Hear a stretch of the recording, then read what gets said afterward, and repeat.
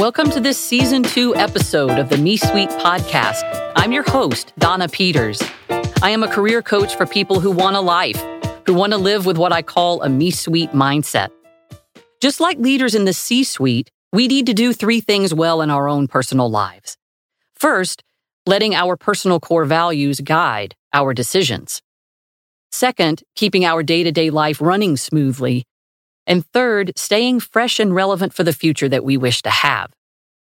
Here, our guests balance the aspirational with the practical by sharing tips on what we can start doing differently on Monday to lead our lives with a Me Suite mindset. The number one thing I've learned is that people are amazing if you give them a chance to tell their unique stories. So let's get in there.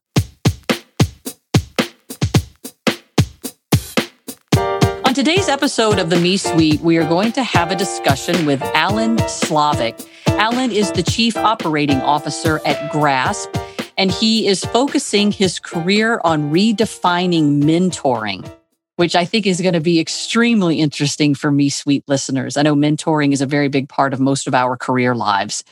Alan is married with 2 boys. He is in a dual career family, married to a C-suite leader. He is interestingly a dual citizen with the U.S. and French passports. He has had a stint in improv. He is also a former college football player. So a real renaissance man, I would say. You have a variety of experiences. And what I think is really interesting about Alan for the Me Suite is his career focus in all things learning and education, which you know I have a huge passion around because one of the remits for the Me Suite is helping people stay fresh and relevant for the future that they want to have. And I look forward to learning a lot from Alan. Welcome, Alan Slavic. So thank you so much for having me on the show today, this evening, whatever it is, I guess, in the world. I'm in Spain, you're in the US. It's a pleasure to be here and an absolute honor to be with you. I've heard so many great guests and I'm happy to be a part of that as well. This is wonderful. Well, then you know the drill better than most. We start with core values, Alan. What are your core values and how do they guide decisions? So I really enjoyed this process and the exercise. I have to say that I've done this on a number of occasions for companies that I've worked with and, work companies I've worked for and actually consulted with as well. Mm-hmm. And surprisingly for me, I found it to be much harder to do this for my personal values. Because a lot of people, I don't know about yourself, but you basically live with them and it's a part of who you are without taking time to stop and think about them. Yep. And so what I do, I'll fire them off rather quickly and then we can talk about them. Because I thought I want to be at 3, but I thought, well, okay, it's actually probably more like 5. So my core values are first and foremost, I prioritize relationships. Okay. So it's the people in my life that matter most. Secondly, you talked about improv. I really believe in the concept of yes and. If you've improv, and I kind of look at it for those listeners out there. Yes and is basically changing the way you see things as opposed to saying no buts or using the word but. It's opening up the world of possibilities by just saying yes and. Yes, I love it. And I see that as openness and discovery. So that's how I would say as a value. I really value being open to possibilities and discovering new things. Next, this is really probably one of my most important values, aside from people, but the idea of being a citizen of the world has always mattered a lot to me. My grandfather was born, one of my grandfathers was born on my father's side, was born in the Czech Republic and moved to the US when he was 2, I guess. I don't know if he moved, but his family moved him. Yeah. So much that he said, I want to move. And so I've always been curious and it's been important to me to know what is happening in the world and where people come from. And it's really, having traveled to over 50 countries now, it's clearly been an important thing for me. So being a citizen of the world is my third core value. My fourth is to be present and more importantly, to enjoy the process. And so I'll talk about that a little bit more, but I saw it I've been reading articles over the years and one that really stuck out to me about personal development. And one that stuck out to me was from Bryan Cranston. He talked about how his life and career changed as an actor.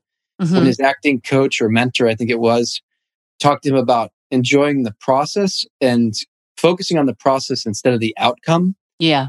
And then things really changed in his life.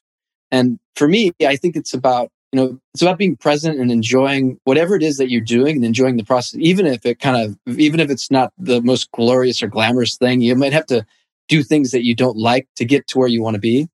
And if you can enjoy that process, it really opens up your world a lot as well. Yeah.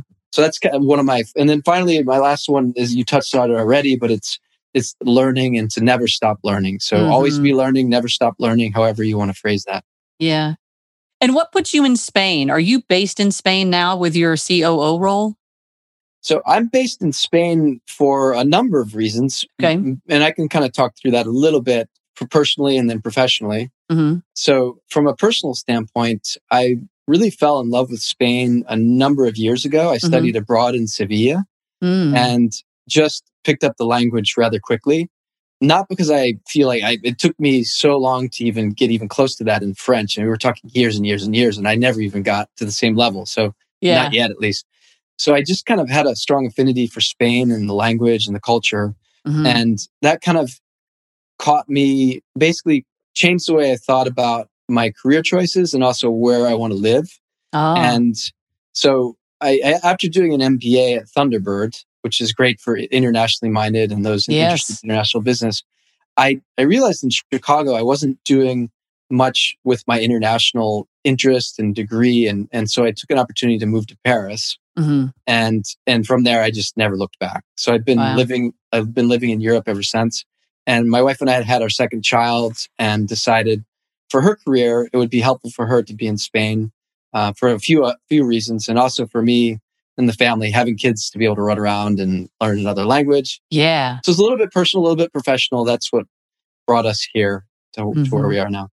Yeah. So in the learning space, let's call it learning, education, constantly evolving, whatever buzzwords we want to put around it.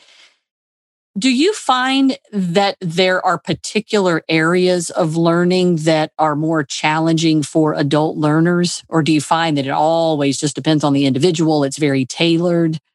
How should we, if we're staying fresh and relevant for the future we want to have, how should we be thinking about learning as an adult? The first thing that I realized I just started an international masterclass in L&D last week. Okay. So, and it's the first time I've done this, and it's a 10-month journey or 10-month program. And so, with you as a student in it, or you as a teacher? As a student. As a student, yes. Okay. And for listeners, L&D is learning and development. Okay, great. So you as a student, you're in a master class on learning and development. That's interesting. So I did. I made that decision earlier in the year. So I met Nick Van Dam. He's the former chief learning officer of McKinsey. Wow. And he runs a joint program between IE in Madrid and Nienrode in the Netherlands. Wow. And it's a great course or great program with 28, I think, others that we have total. And it's really challenging. So I realized that I wanted to continue to add value, not only to my own career, of course, but also anybody that I work with or customers that I'll have. And so I thought that would be a great way to do it.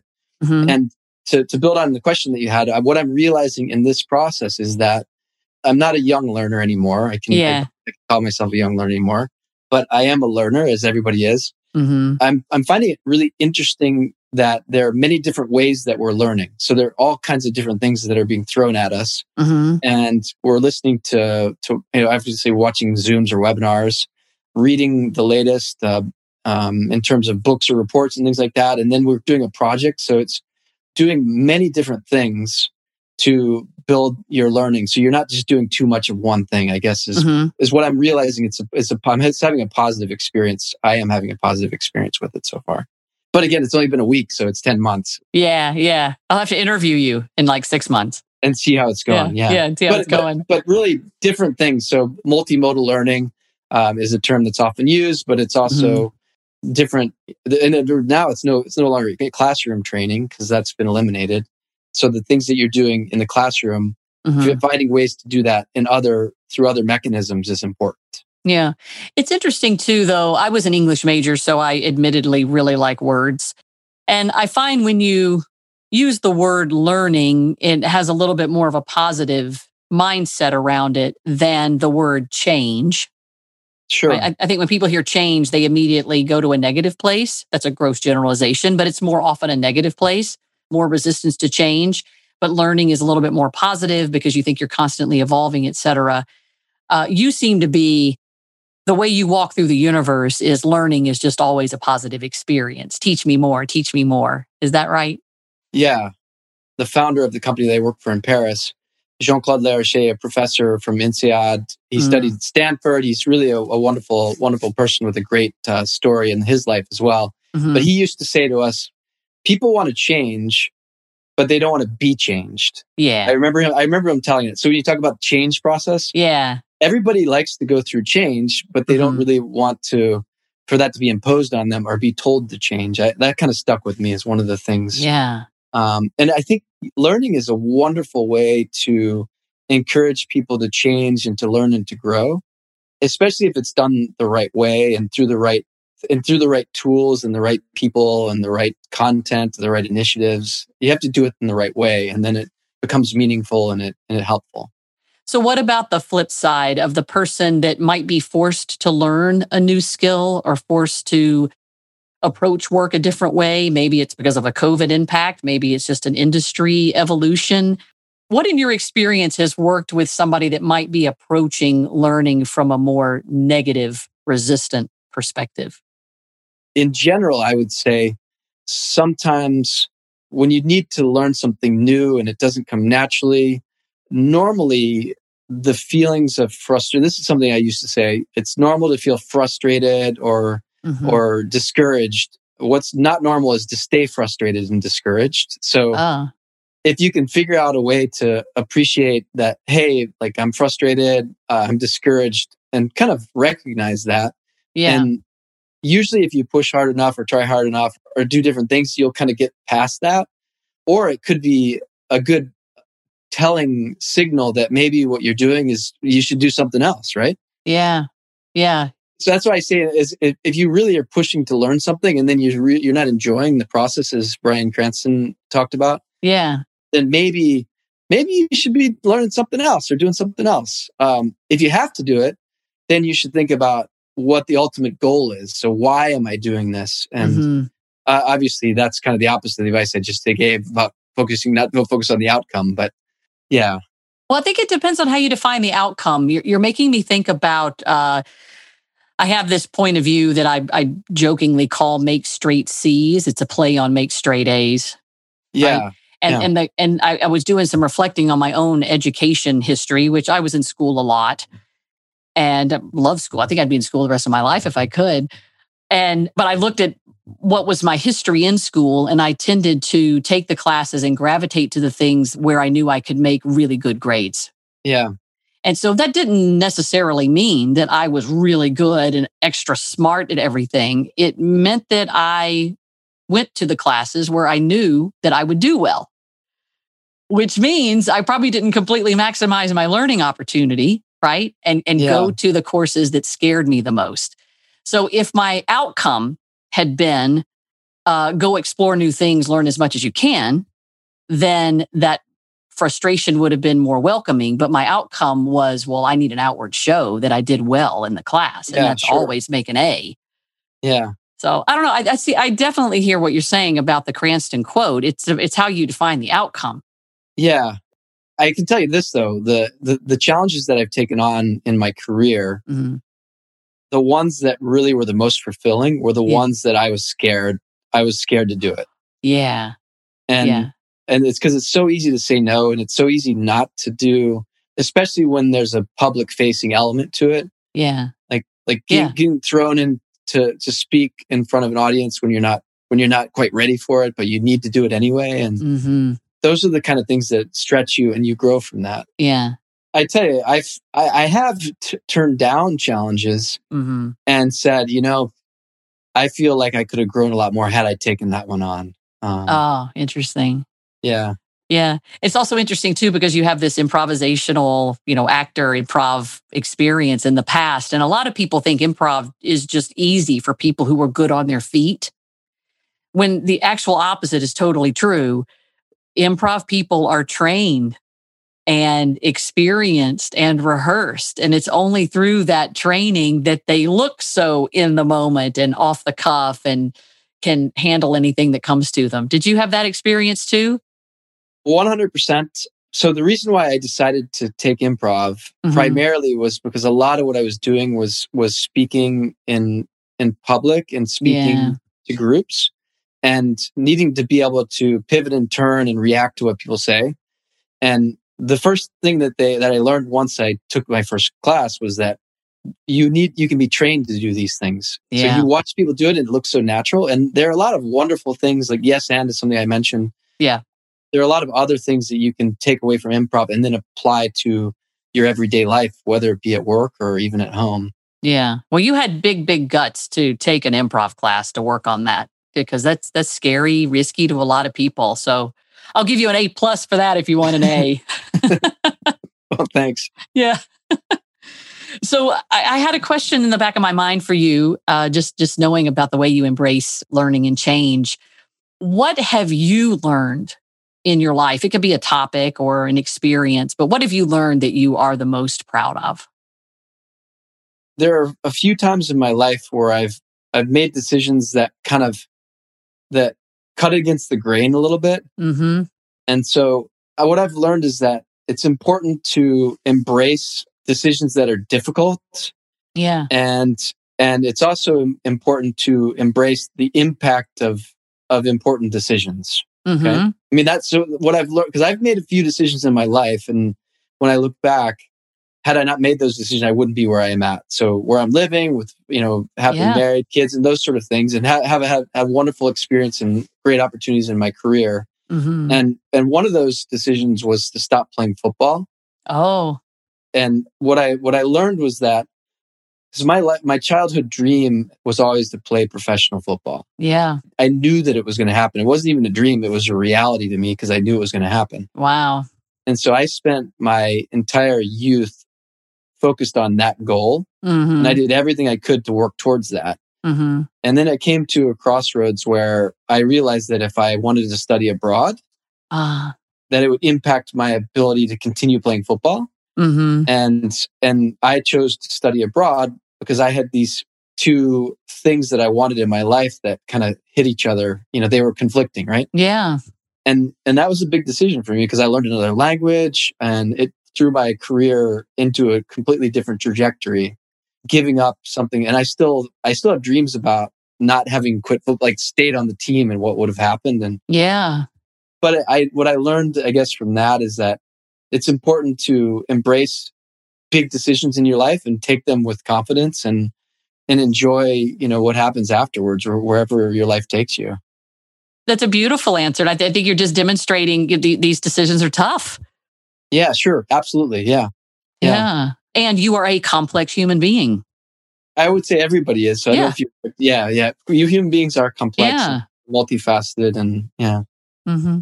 Alan, I know that you focus on and have a huge passion around redefining mentoring. That's even in your LinkedIn profile. Tell us about that. How do you define mentoring? And what do you mean by redefining mentoring? Well, what we mean and what I mean when we talk about redefining mentoring is that there are a lot of different definitions of what a mentor is or what a mentor can be. And so we look at redefining it as clearly understanding what mentorship means and what it can be. Yeah. And for us, it's really about a mutually beneficial relationship.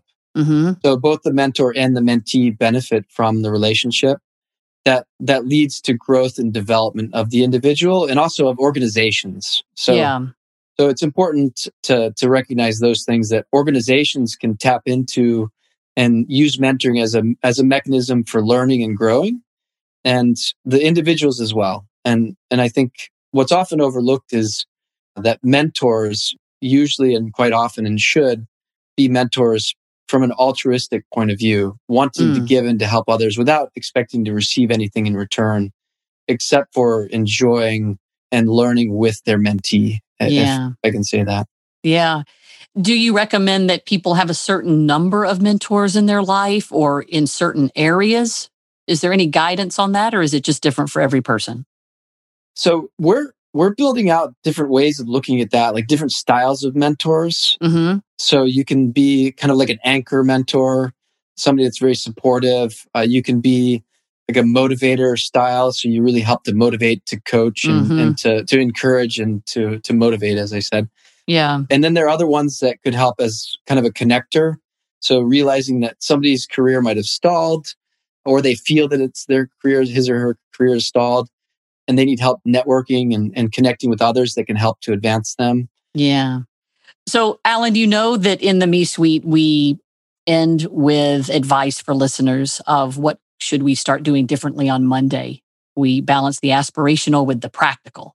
What advice do you have for listeners start doing something differently on Monday, maybe in this learning mindset space?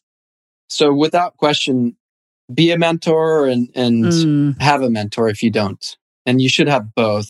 And if you don't, then on Monday, reach out and try to find a mentor and open up and offer yourself to be a mentor to others. Love it. So, Alan, thank you very much for bringing your COO experiences, your lifelong learning passion, your perspectives on mentoring, which is a hot topic for all of myself and listeners. I'm really, really thrilled to have had you in the Me Suite and have learned a lot. This is Alan Slavik, everyone.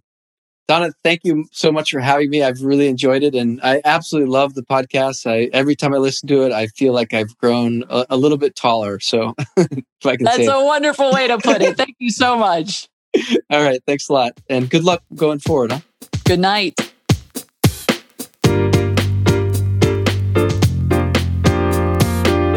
Subscribe to the podcast and give us 5 stars if you like what you're hearing. And learn more about the Me Suite career coaching and professional development at themesuite.com. It's the-me-suite.com. Suite is spelled like executive suite. This is Donna Peters, and I thank you for having me in your ear right now. Find me on LinkedIn, Facebook, and Twitter. The Me Suite, a source of power for the life-minded.